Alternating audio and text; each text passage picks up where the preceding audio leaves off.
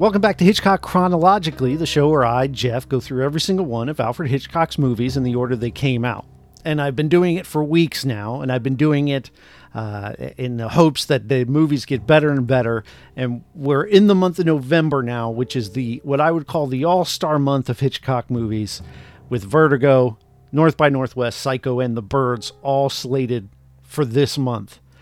But I had to watch a Jimmy Stewart one. And if I'm going to watch a movie with Jimmy Stewart being a horrible person and, terrible to women, I have to bring in someone who's seen it all before.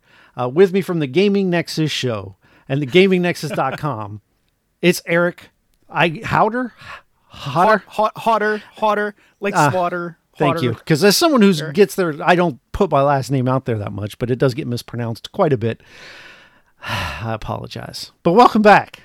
Thanks. I am so excited to talk about this movie. I'm so excited to be here because, like when we talked about Rear Window, I had never seen this film before. And unlike Rear Window, I had a wildly inaccurate picture of what this movie was in my mind. Wildly inaccurate. I was so wrong about what this movie was. And so I just watched it last night. It's very fresh in my mind. And my brain was melting out of my ears. I have seen this before, and I didn't remember 98% of it. It was completely different than what I remembered. And it's been decades since I've seen it, and I don't know. And when I finished watching the movie, the note I wrote was, what was this movie? What was this? And then I wrote, I just don't know about this movie. I don't know, Eric, if I like this or not. I also don't know if I liked it or not. And it's interesting because, like, this movie has escalated in prestige like exponentially over the last 40, 50, 60 years since it came out. I guess like 55 years since it came out. I was reading some of the history, and when it first came out, it was not successful. The critics were not kind to it. It barely made back its budget.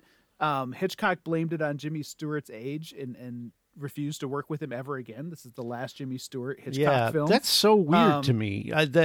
But that's just Hitch. You can't blame it on himself, or it's definitely Jimmy Stewart's fault, which I don't feel like he was the problem. No, he was not the problem.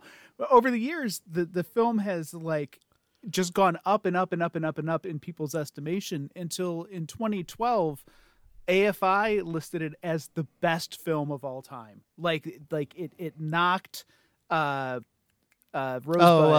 Citizen Kane, knocked Citizen Kane out of the top spot and is now considered the best film of all time, or the greatest. It is not even the best film in his filmography, and it wouldn't make the top 10 for me.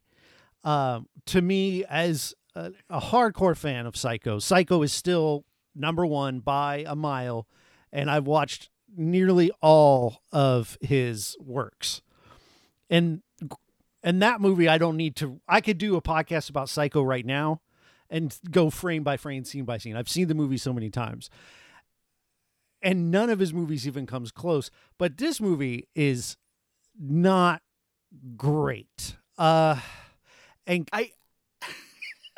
was great on one level. It was great on like the, oh my God, what is happening? Yes. Level. Like the entire film, I was just like, oh my God, what is happening? The ending is spectacular. That doesn't mean good. It just means it was a spectacle. It was. Just to kind of like set the mind frame that I was in going into this. The image that I had of this movie, and now I know what it is from. I had an image of Jimmy Stewart on Mount Rushmore being afraid of heights, and that's what was in my head. That's two movies. And now I know that's North by Northwest, right? Like that's not this movie. but I went into it expecting like a crime caper. Yeah. With almost like a detective chasing the bad guys, but he has trouble because he's afraid of heights. Like that's what I thought. And that's what I remember. I remember like this thrilling scene of him climbing the tower and getting to like the ultimate bad guy in this movie gets away with it.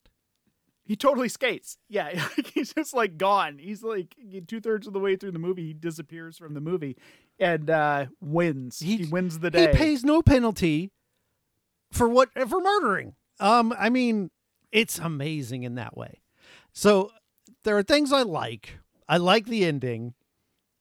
It's bananas, but it's also like, all right, okay.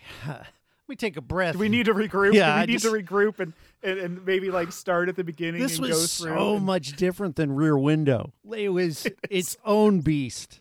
And there's some real wackadoo moments in this movie, man. Like the whole part where when it goes animated,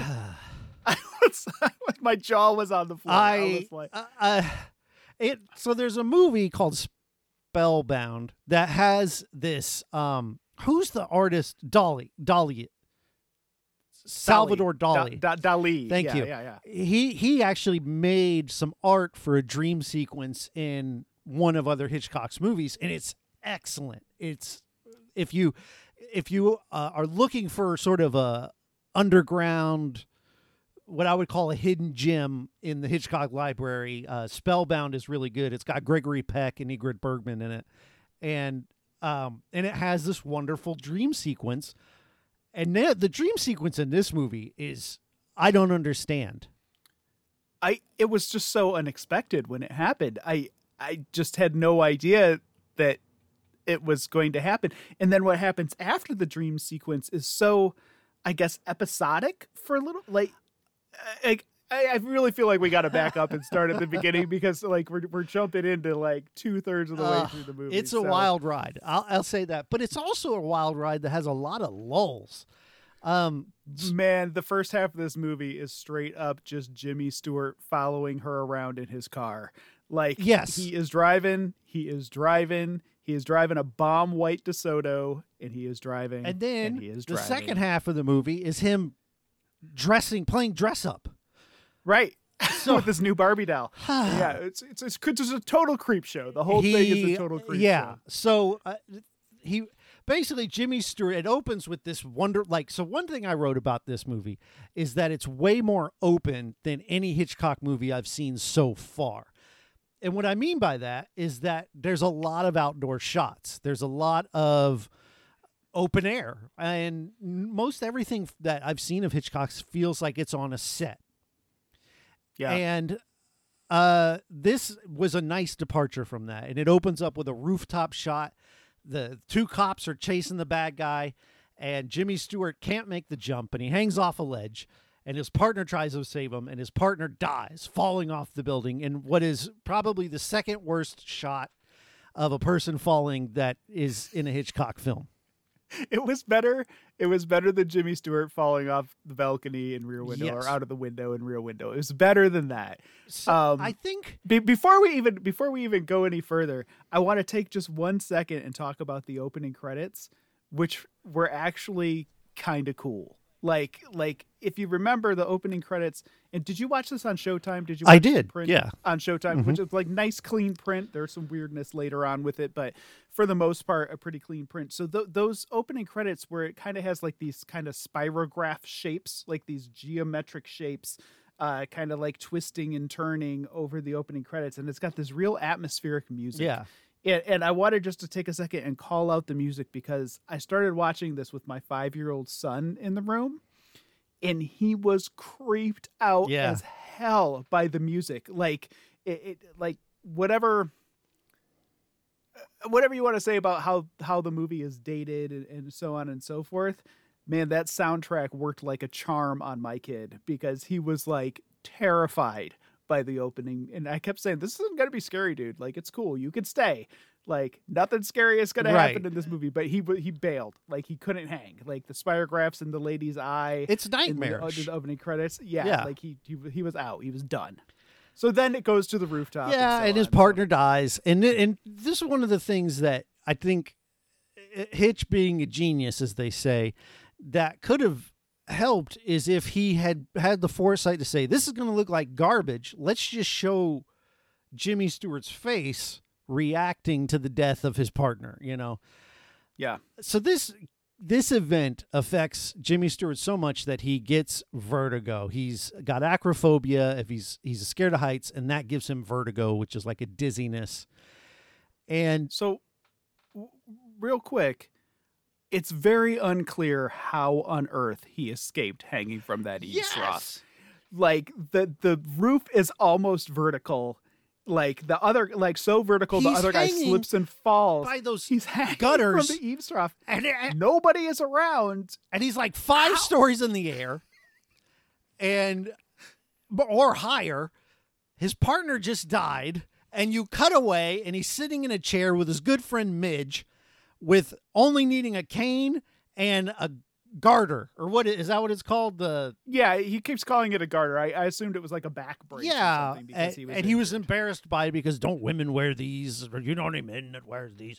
And he's got a cane, and he's just, as soon as he can take it off, all the better. Now, how did you feel about Midge? Okay. I have mixed feelings about Midge. On the plus side, I felt that Midge gives maybe the best, most realistic human performance in the film. Like, Yeah. I really thought that the actors who portrayed Midge really felt the most like a real person. There's one scene in particular where she's talking to the doctor, and she says like he was in love with her and he still is, and the music isn't going to help, and her bottom lip starts quivering a little bit. Yeah. And I was like, oh my god, like she's actually acting like like this is like a real emotion on somebody's face, you know. And so on the performance side, I really liked Midge. Yes, same. On the other hand, I don't know what the heck Midge was doing in this movie. I have no It's idea so what the point weird. of her Like, character was.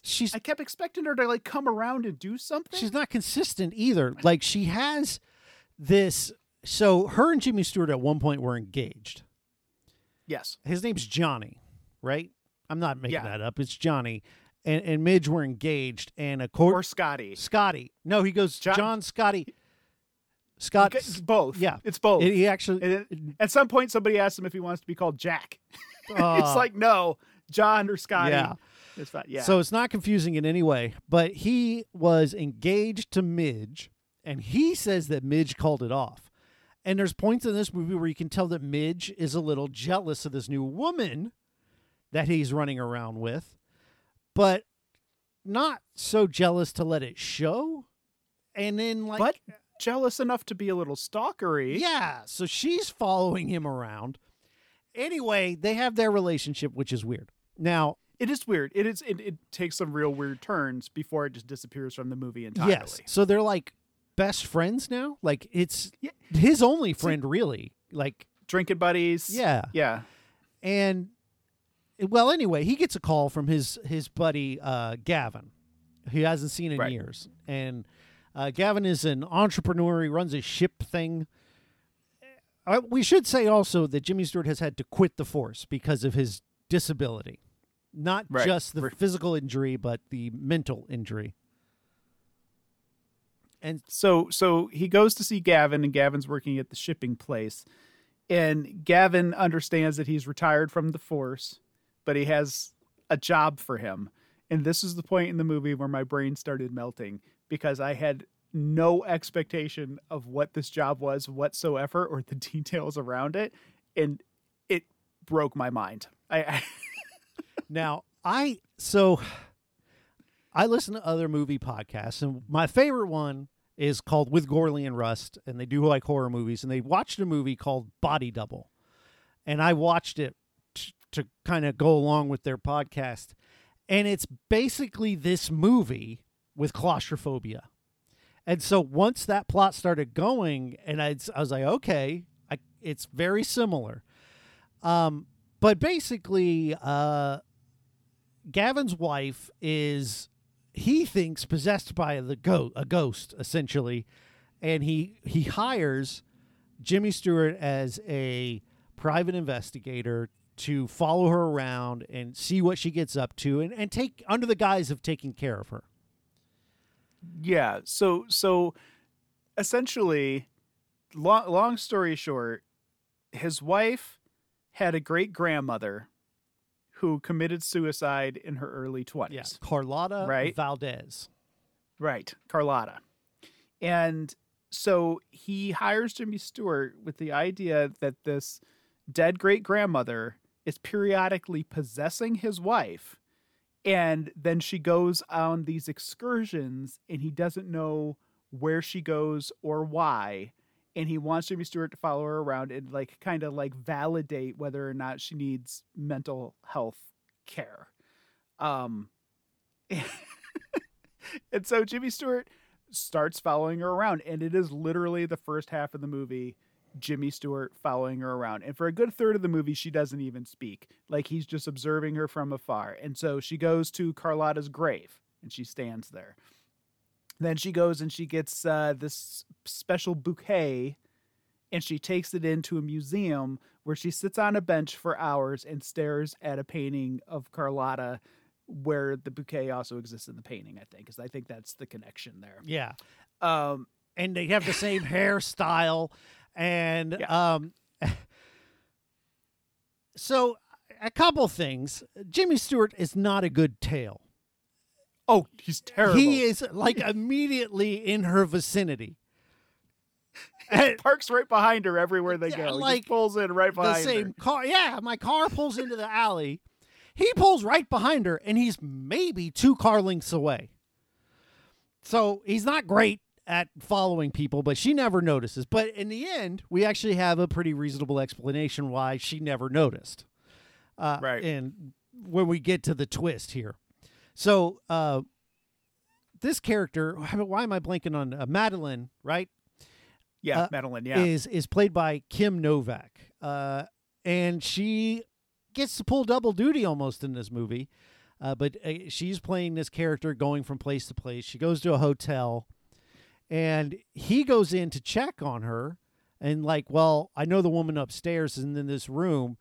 And the person running the hotel says, well, it's been signed out to Carlotta Valdez. And he's like, okay, so she's going by the name Carlotta Valdez. Right. So he goes upstairs to look for her. She's gone. Yes. He like, there's a lot of like him following around. He loses her for a bit. He picks her back up again. He comes back the next day, you know, but one thing kind of leads to another. And she goes to this little area underneath the Golden Gate Bridge in the Presidio, I guess. I think she says at one point. This all takes place in San Francisco. Yes. So she's kind of walking along the bay, throwing flowers in the bay. And then she just like stands there. Her eyes roll up in the back of her head. She plunges into the bay. And he jumps in after her, fishes her out, carries her, clearly struggling, back to his car. He's not afraid of drowning, but he struggles to get her out and then takes her home. And the next thing you see is she's naked in bed. All of her clothes are hanging up in his kitchen. So he stripped her nude. Now he stripped her. He took her to his house instead of the hospital. Creep show number 1. Yes. He stripped all her clothes off. Creep show number 2. And he's just sitting there in his living room watching her, waiting for her to wake up.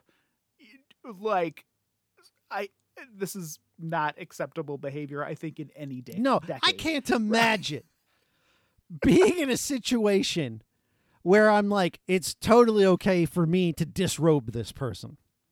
Right. And put her in my bed. Yeah, like, if she's, like you said, the hospital. But even me, worst case scenario, I will call a female friend or someone. But even then, that doesn't make sense. You just go to the hospital. Right. I mean, if this was my wife, I would take her to the hospital. Precisely. I wouldn't take her home and take all her clothes. Or at least call her husband to be like, yo, she's over here in my bed. I haven't done anything because I'm not a weirdo. Come over. But I did take all her clothes off. But she is mildly naked. By that, I mean fully. So she wakes up and is completely like not pressed about the fact that she wakes up naked in this stranger's bed. A little. He gives bit, her though. a robe. She's a little bit. Maybe a little bit. And he tries to calm her. He's like, "No, I'm not here to hurt you. Do you remember what happened?" My first question is, "Bitch, I'm naked. What have you done?" So she comes out. He tosses a couple pillows on the floor down by the fire because you're not allowed to bring a chair over by the fire. It's like, no. Well, it could be Host gets polyester. pillows. It could just light up. Or made out of what they make tents out of. Why do we camp in flammable tents? Okay. So she sits by the fire and he starts like very actively, almost, I don't know about aggressively, but definitely pointedly questioning her about all sorts of personal stuff. So like from her perspective, she just woke up naked in this stranger's house. She doesn't remember what happened to her. And he's like, where were you today? Where are you going next? Yeah, What have you been clinically doing? so. Like, no. How are you feeling? What's going on with you? You've had a traumatic event. None of that. Who are you? Who do you think you are? Like, he just starts like just absolutely hammering her with all these questions. And so she's a little taken aback, but she does start like kind of answering him, right? And even He gives her there's a little coffee. Yeah, the coffee. And there's something about these old movies where they treat brandy like it's medicine. And it's happened in a ton of movies. Here, take it. It's basically medicine. Drink this brandy. Well, she spends the night. No, the phone No, rings. she runs away. Yeah. She disappears. He goes and answers the phone, and I think it's the husband, and he's like, yeah, she's here. We don't want to talk about this right now, or whatever. He hangs up with the husband. He comes back out. She's gone. Like she bailed. Yeah. And he's like, okay. And this is where Midge is outside seeing her leave. And this is where you can see Midge kind of have like a little jealousy. Again, it doesn't play any part in the plot. And I can't remember the exact order, but he goes to Midge's house, and Midge is a painter. And she has painted a self-portrait that matches this painting that Madeline sits in front of at the museum, but has put Midge's own face on it. And I don't know why, but it infuriates Jimmy Stewart. It's not funny, Midge. Yeah. It's not funny. We'll do that some They were other- going to go to a movie and drink beer, but he just like tells her that it's not funny and kind of storms out. And then Midge is gone from the movie for like another hour. Yeah. Like that's it for her. And it didn't make any sense to me. Why is that problematic? Like, well, I almost looked at it as though it was a cry for attention from Midge. Yeah. And to be clear, Midge kind of knows what's going on in the investigation a little bit, because at one point she helps Jimmy Stewart like research Carlotta and the past. She like takes him to this old guy who runs a bookstore or something, and the guy tells him about what's going on in the past, what happened with Carlotta. And before we move on any further, I just wanted to talk about that specific scene for a minute, because, and I don't know if you noticed this, but they're in the bookstore and the guy is telling the history of Carlotta. And like, as he's talking, the image gets darker and darker and darker. And I was like, what? Is my TV dying? Like, what is going on? And then he finishes talking and they go outside and they start like chitter chattering about the day, and all of a sudden, boom, it brightens up again. And so I rewound it to watch that whole scene again, because I was like, am I going insane? Like, was I falling asleep? But no, it seems like an active choice. As the story darkens and Carlotta has a child and she loses her child, and then she wanders the streets homeless looking for her child, the actual image gets darker and darker and darker. And then once they go outside and they're kind of free from the story, it lightens back up. And I guess it was an artistic choice to do that. But man, it's a weird. It feels moment maybe in a the movie. little on the nose. It's Yeah. getting darker, Heavy-handed. and it didn't Heavy-handed. it didn't come across artistic. It came across as a technical issue. Right. So Right. I don't know how successful that was. Well, so Jimmy Stewart is pretty much invested in it now, and he's starting to fall for Madeline, and he's invested in curing her with no medical expertise whatsoever. Well, from his perspective at this point, she is insane. Yes. Like once he starts talking to her, like she goes into these like fugue states and she thinks that she's Carlotta and she's like running around driving places and going and doing things as Carlotta. And then when she's in Madeline's state, like she can't remember what happened. And she tells him all this stuff and he's just like, I love you. I'm in love with you. Let's make out. And it's all like real weird. Like as far as his motivation goes and like why he's in love with her, like she's a mental case, man. Like she is bonkers. And so I just had a real hard time with the love aspect of this because I couldn't comprehend why anybody would be so entranced with this person. Like It's vintage Hitchcock. Because he really stinks at love stories. Even the good ones, like Notorious, is one of my favorite Hitchcock movies I've watched for this show. And they like immediately at the beginning just fall in love with no anything, right? It just, well, we're in love now. But by the end of the movie, it's good, but he doesn't know how to get there, or he tries to rush it. I don't know. It didn't make sense, but I'm used to this from Hitchcock, where he just doesn't know how to tell love stories. Yeah, it was just a snap of the fingers, really. And Jimmy Stewart is in love with Madeline while she's running around being like a total lunatic. Yeah, they go to this forest where there's a tree that they've cut, like the oldest tree in the world or whatever. It's these sequoias, and they've cut it down. And there's, anybody who knows anything about trees, I'm no botanist, but that's one of the only times I've used that phrase accurately. Normally I use it as a non sequitur. I'm no botanist, but I'm pretty sure gas goes in the car. But I am no botanist. In this tree, though, you have tree rings, which represent a year of time. And they have showing you how wide the tree was at particular points in history, which is pretty cool. Like arrows pointing to 1492. Like AD 47, Civil War, whatever. And she's like, right. well, here's where I was born and here's when I died, as Madeline playing. So it's really Carlotta. Triple. She did 3 parts, and we'll get to the other one here in a bit. So anyway, he's trying to heal her, and they go to this like ranch, and there's a church nearby. Right. It's like almost a museum, like a museum sort of thing. Doesn't he say it's like a history museum because there's like carriages and horses? Yeah, and but there's also nuns. Yeah, there's a church like a convent sort of thing on the grounds with the carriages and the horses and the old timey 1800s setup. It's a little wonky and unclear. There's a lot going on. There's a lot going on there. And now our Madeline has gone full Carlotta now, and is like, if I don't remember what she says exactly, but if you don't see me again or whatever, just know that I loved you. I love you, and I want to keep loving you no matter what I happens. hate that part. And so anyway, we get to actually one of the parts where. So I'm pretty bored at this point. I don't know about you.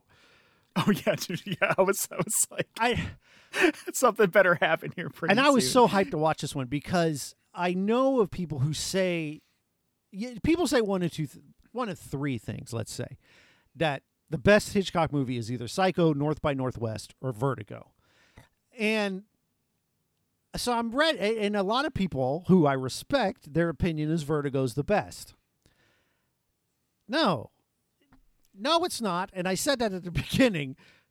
Psycho is still the best, but this isn't close to. But anyway, so something happens, right? So right. I thought the opening was strong with the guy falling off the building, and now so she climbs up to the tower. Madeline does, and about halfway up, Jimmy Stewart's acrophobia kicks in and he gets vertigo and he can't make it through. Right. He starts chasing her up there. She's running up the stairs in this bell tower, like in the convent. And he is chasing her up. But of course, he can't handle heights. And so he starts kind of like leaning against the wall and, he looks over the edge and the big special effect. I love that effect. Yeah, it's a cool effect. It's the Jaws. I always think of it as the Jaws effect. But of course, like he aped it from Hitchcock, who I read aped it from somebody else. He probably did. But he gets credited for you pull the camera back while you zoom in at the same time. I learned that in like that's it works though. It gives you that. I mean, we've seen it a million times, and it works here. And then you hear a scream, and Carlotta flies past the window downward. Just like, at that point, I literally like yelled and swore when it happened. I was so stunned. I was like, oh God, like I had no idea. I don't remember she was going to run up to the top and jump out of the window. I know. I remember there's a scene that happens in the bell tower from the years ago I saw this. I just didn't remember this at all. And I just was like, whoa, okay. Okay, here we go. The movie's going to get going. I sit up and I'm ready. And they show her she's definitively dead. She is dead for sure. And the nuns dead on the roof of the lower building. She's a goner. There's a priest up there climbing up with a broom to sweep her off the roof. And it's awesome. One of the best few scenes in the movie. Yeah, for sure. But then it takes a pretty weird turn.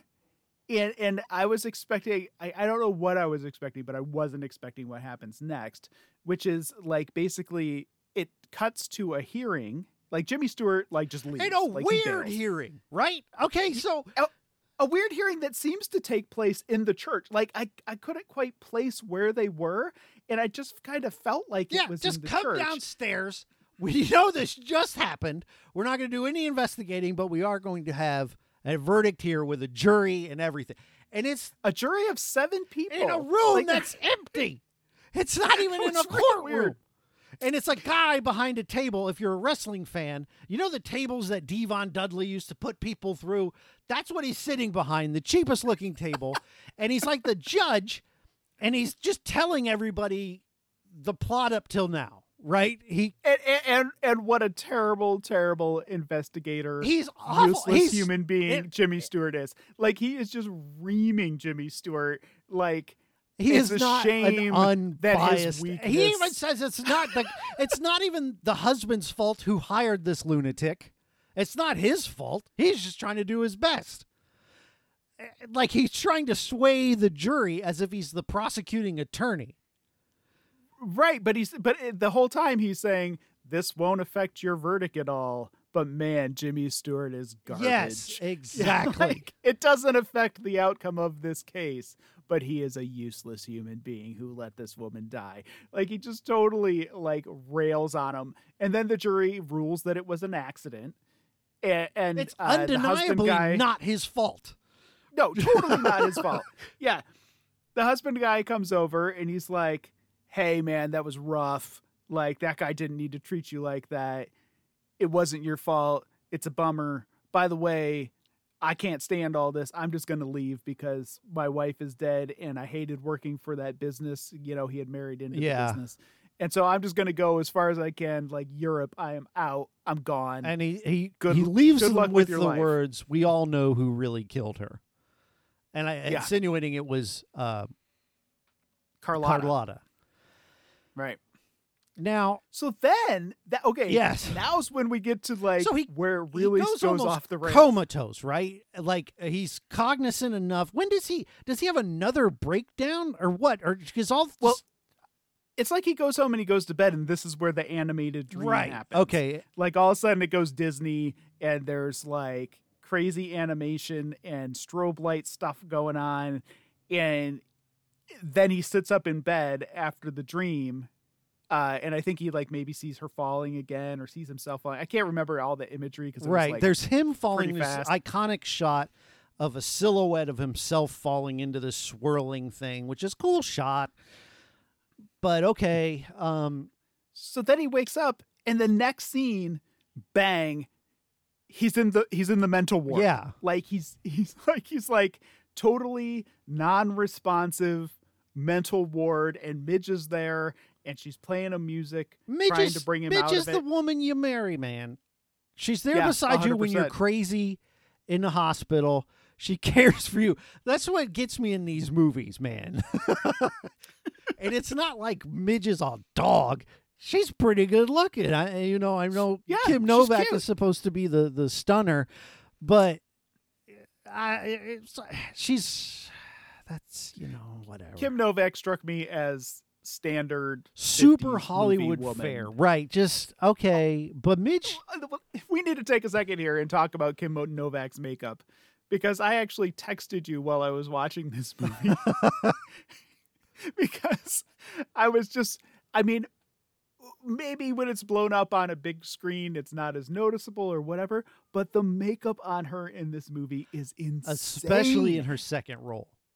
Like, her eyebrows are like normal human eyebrows, but then they've painted these giant clown eyebrows over her eyebrows That And extend then as the down movie to her went on- cheeks, it seems like. Right, they're ginormous. And then I noticed later on, like, her lips was the same hated deal. the She lipstick. normally has, like, her natural lips are kind of thin, and they painted these big goober clown lips on her. hated the for way the that whole looked. movie. It's like, dude, what are they doing to this poor woman? Yeah. Like, she's probably pretty, and they just turn her into this circus show for the entire movie in the name of, beauty or whatever. But yeah, it was not. No, a it was great bad. situation. Yeah, it was bad. It was distractingly bad. So we find out it's going to take a year at minimum for Jimmy Stewart to be recovered and out of the sanitarium. What feels like the next day, he's out. Now, Right. there's no indication of a passage of time of any sort. The transitions in this movie are bonkers. Like, there are some really weird scene ending moments. Like, at one point, like when Madeline is in Carlotta mode, he's like, I'm going to take you out to the woods, or we're going to go for a drive. And then he shoves her out the door and says, come back at noon. And then the next scene, they're driving. And it's like, why did he shove her out the door and tell her to come back at noon? Like, and there are a few moments like that where, like, he's like, I'll be back. And then the next scene, they're doing whatever they're supposed to be doing. And it's like, why have that line? Why not just cut to them doing what they're supposed to be doing? It's very strange. So I wasn't too taken aback when he makes his instant recovery. I and backed we're it just up supposed to just a assume- little bit to see if I missed like a crawl on the bottom that says 1 year later, something. No indication. Nah. So he's out and about, and he sees her car, Madeline's car, in the same place it was parked before, and it has been sold by Madeline's husband to this elderly woman that lives there, and he's just kind of wandering around the streets, and he is. It's seeing Madeline wherever he goes. Yeah. He goes into the restaurant where he saw her for the first time, and he looks over and there's a woman with similar hair, and he sees Madeline. He walks down the street and he sees somebody in similar clothing, and he sees Madeline. He has this kind of like psychotic obsession with Madeline, because even though she was bonkers, he loved her, and now she's dead and he can't have her anymore. Yeah, he's a loser. And So, and I it's sad sack. Yeah, and then he goes, okay, he was creep mode before, but then he goes into just controlling creep mode now. So he meets a woman named Judy on the streets who's basically looks exactly like Madeline, except her eyebrows are even longer and her hair is brown. And he follows her to her apartment, knocks on the door, and I just want to talk to you. And he stands there, refusing to take no for an answer. Now, as the viewer, I don't know. I think they do a pretty good job of making her look different enough from Yeah. the, Yeah. even though and the performance, like, it took me a moment to realize it was the same actress. And the performance is good enough because when she's being Madeline, she has this voice and she does the drama. and the character 1950s is so drama. much more fleshed out. She's more independent, frankly. She stands up to him. She's like, no, get out of here. Go away. What do you, and like, she just questions him on everything he says because it doesn't make sense. And it's a very different character. Yeah, so she's like, no, what are you doing here? Are you trying to pick me up? What's going on? Why are you just showing up at my door, weirdo? I'm good looking. I know what a pickup is, and that's what this is. And so he just keeps pushing and pushing, and he eventually makes it into a room with you can leave the door open. I just want to talk to you. And so she lets him in the room, and he immediately jumps to like, who are you? Yeah, he goes back. Who are you? Same questions. Where are you from?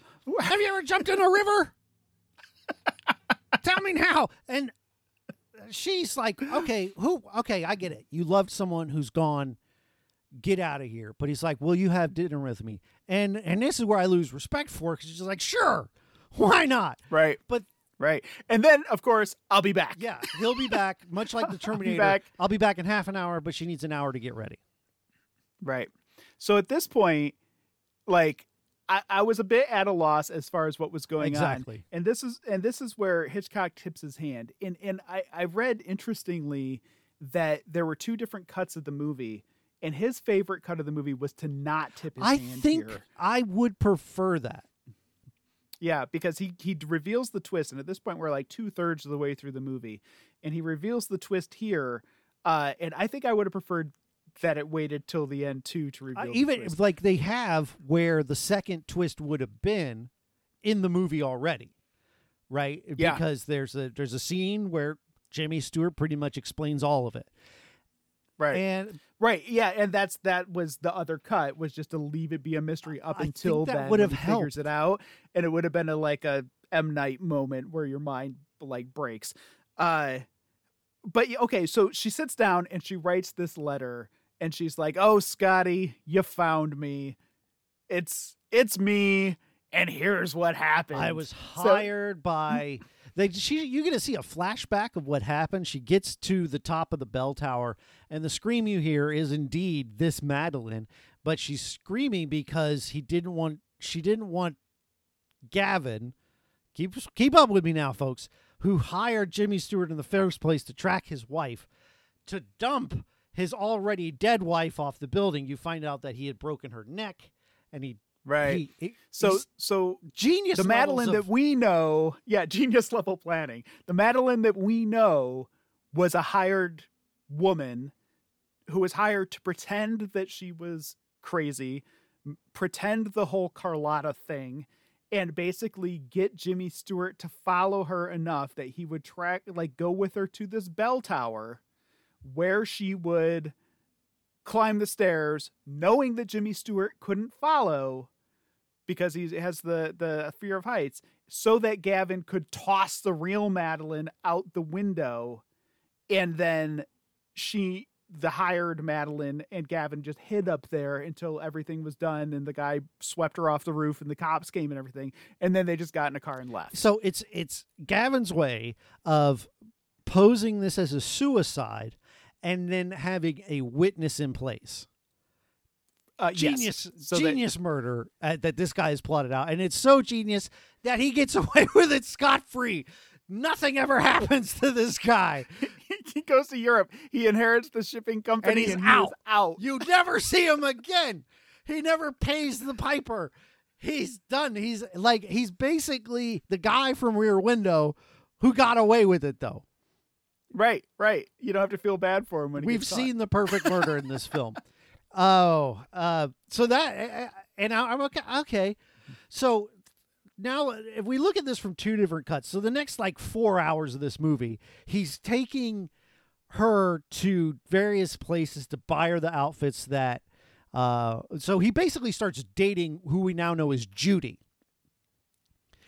But he's so obsessed with the memory of Madeline that he's basically shoving Judy into this Madeline-shaped hole. He's like, you need to wear these Madeline clothes. You need to have this Madeline hair. I'm going to take you. You're going to get it dyed. I'm going to stand outside and watch while they do it. I don't care if you like this gray suit that Madeline wore. He is the worst controlling boyfriend you've ever seen. And so that's where, with the scene in the middle that we talk about where the twist took place, we know that this is really... Her real name is Judy, the character. And we know that Judy played Madeline. And so it kind of almost like I'm like, why is she sticking around this guy? But then you realize it's Judy and it makes sense. Whereas if you take that scene out, Jimmy Stewart's just the worst person. He is horrible. Like, he is horrible. And you kind of like get a sense with Judy that she's going along with it for a couple of reasons. Like, number one, she may have really loved him. Like when she said, I love you and I want to go on loving you, before she runs up the bell tower and his eye jumps out. Maybe that was Judy kind of shining through and she really meant that. Like maybe she really does love Johnny Scotty. And so that's one reason. The other reason is maybe guilt. Like she might have totally that she just destroyed this dude's psyche. Like he was in the mental ward for a year after this. Like he is gone. And so maybe she's going along with it in some sort of, I don't know, to make up for what she did to him. But as a normal human being, I think there's a certain point where you would be like, yeah, dude, enough. Yeah. This is super creepy. You're making me into your dead kind of girlfriend, friends, the wife part that guy. Really, so they go to a store and she's like, but I like the first business suit. He goes, no, you're wearing this business suit. Oh, okay. And then they get her hair done. You're going to go get it dyed blonde.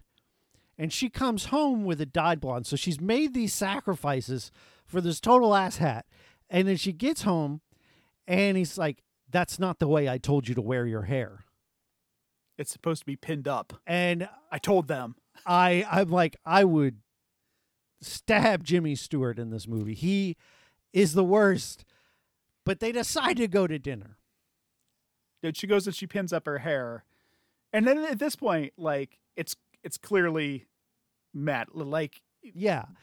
You know, but even he's not convinced. So apparently the only thing that gives this away is she puts on a necklace, which is the same necklace that Carlotta had in the painting. Right. So like she kept it after she got paid off by Gavin. She kept this necklace that was supposedly like an heirloom that went from Carlotta to Madeline. And now Judy has it because she was pretending to be possessed by Carlotta or whatever. And she puts on the necklace, which you would think like is the biggest rookie mistake that it's unbelievable. She even goes so far earlier in the movie to take the gray outfit that she wore and push it and hide all the way in the back of the closet. So she's not a total idiot, but she wears this necklace, and he gets another like flashback dream sequence.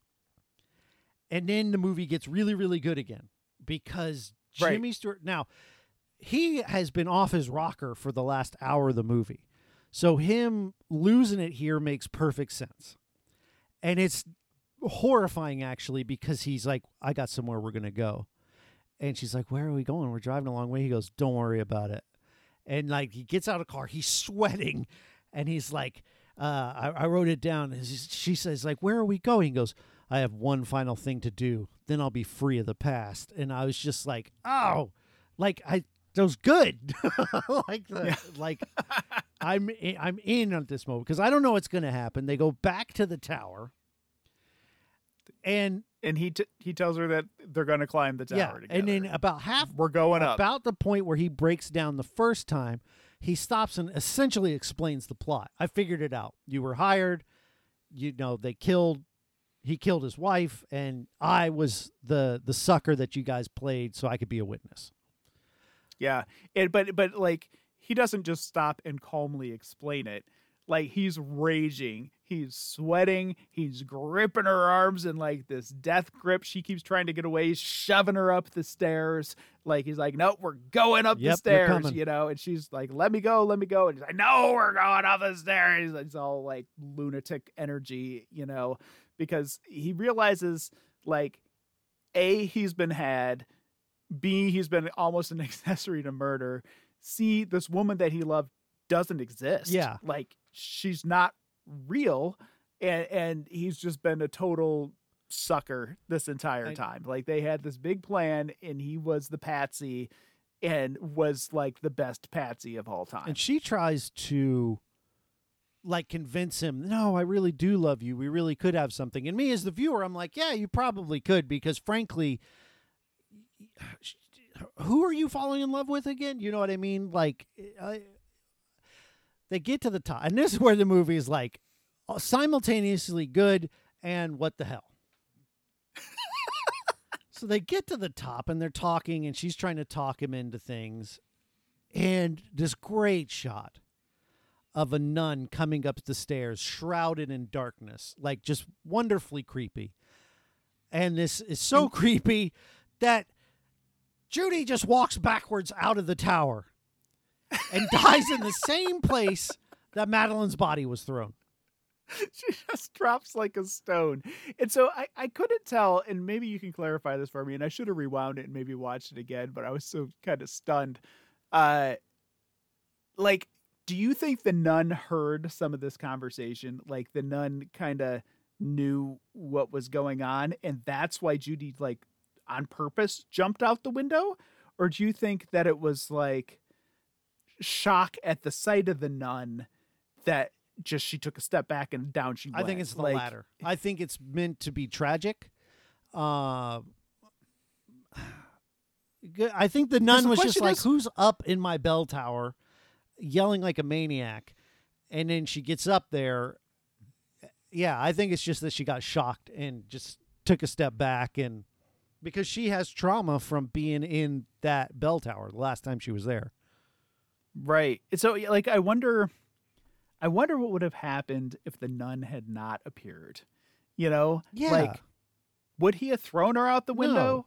Would she have jumped out the window? Or would everybody have just calmed down and gone to dinner? Like, like, would he have been, I don't want to see you again? Yeah. Would he have arrested her? Did he still love her enough to try to have a life with her? Like, would they go on a mission to chase down Gavin? Like, there are so many possibilities of what could have happened if she hadn't fallen out that window. But she does fall out that window. And Jimmy Stewart walks out on the ledge to see her down below, and the movie ends. And the movie ends. Which I like. Just boom, Paramount logo. Perfect. Bang, it's over. I love that. Leave me going, what the hell? It's fine. But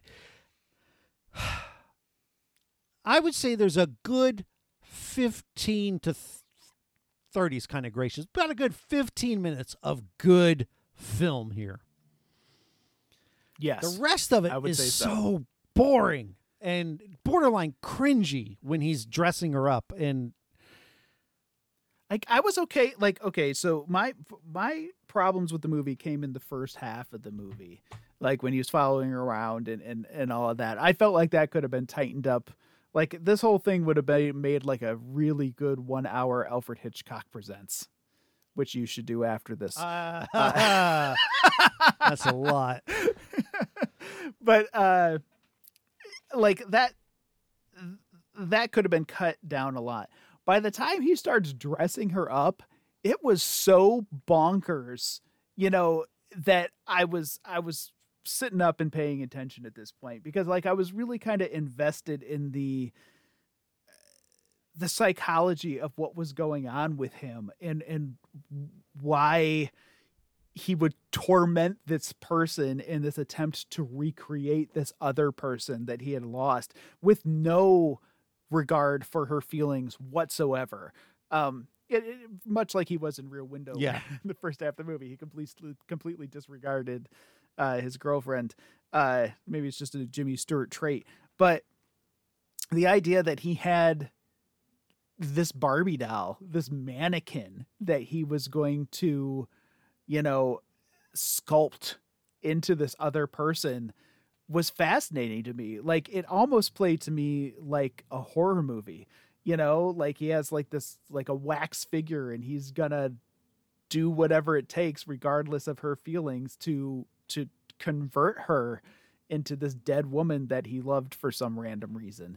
And so, like, for that, I was there for it. I was like, because it was so weird. Like, it was just so bizarre and unexpected, and just not at all what I thought this movie was going to be. And I think I would have liked the second half more if I didn't know that she was Madeline too.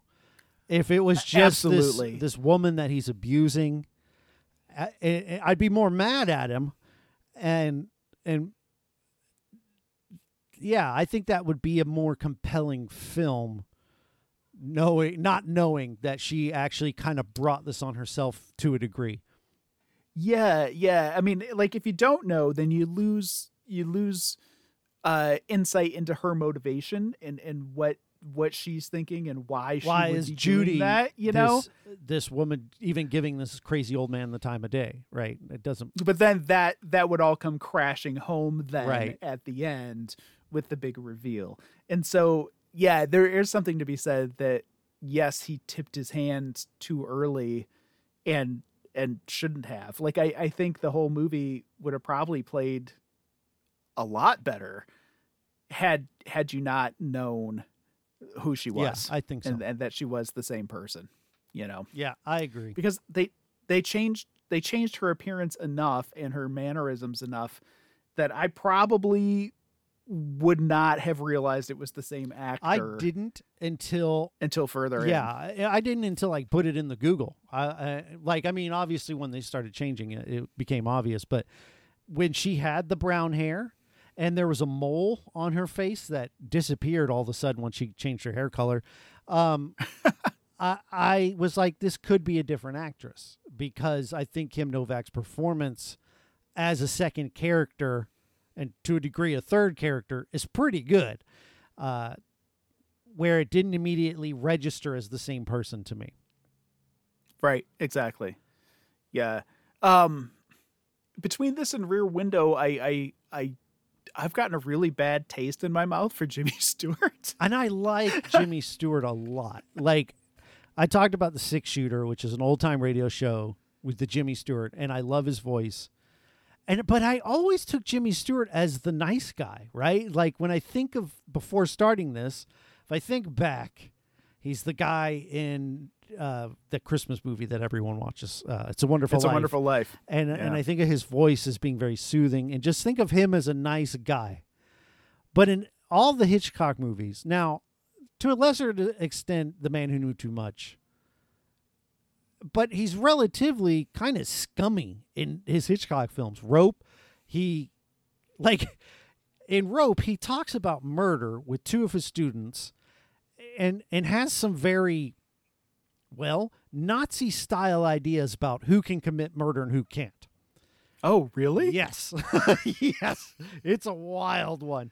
And then, like, when he comes face to face, his students actually kill someone, he's like, oh, I was wrong. Yeah, no duh. Watch Rope. Rope's, I won't call it a good movie, but it's a fun movie. It's really worth watching. But then in The Man Who Knew Too Much, he's kind of whatever. He's kind of a jerk to his wife. Like, their kid gets kidnapped, and he drugs her before he tells her. It's wild. To keep her calm? Or? Yeah, just to keep her from... It didn't work. It's just a wild... Well, I gotta tell you, like, after seeing this one and just how, like, lunatic it was, like, it managed to be lunatic and boring for part of it at the same time. That's tough to do.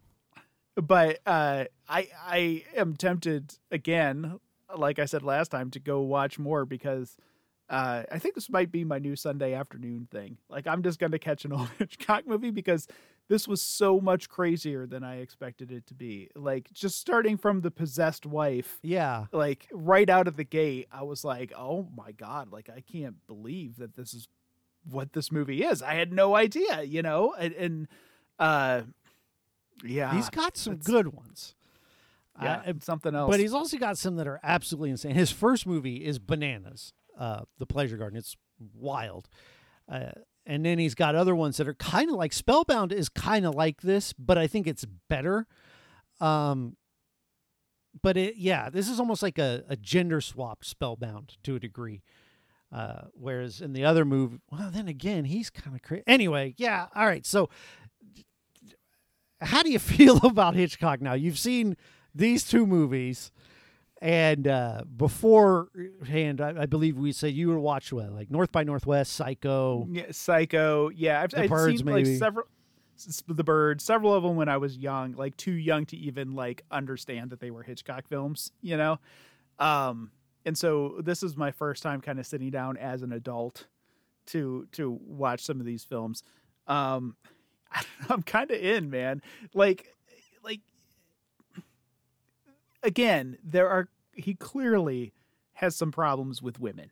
Yes. You know, and women end up in some bad, like humiliating situations in these movies. And apparently the worst is still to come.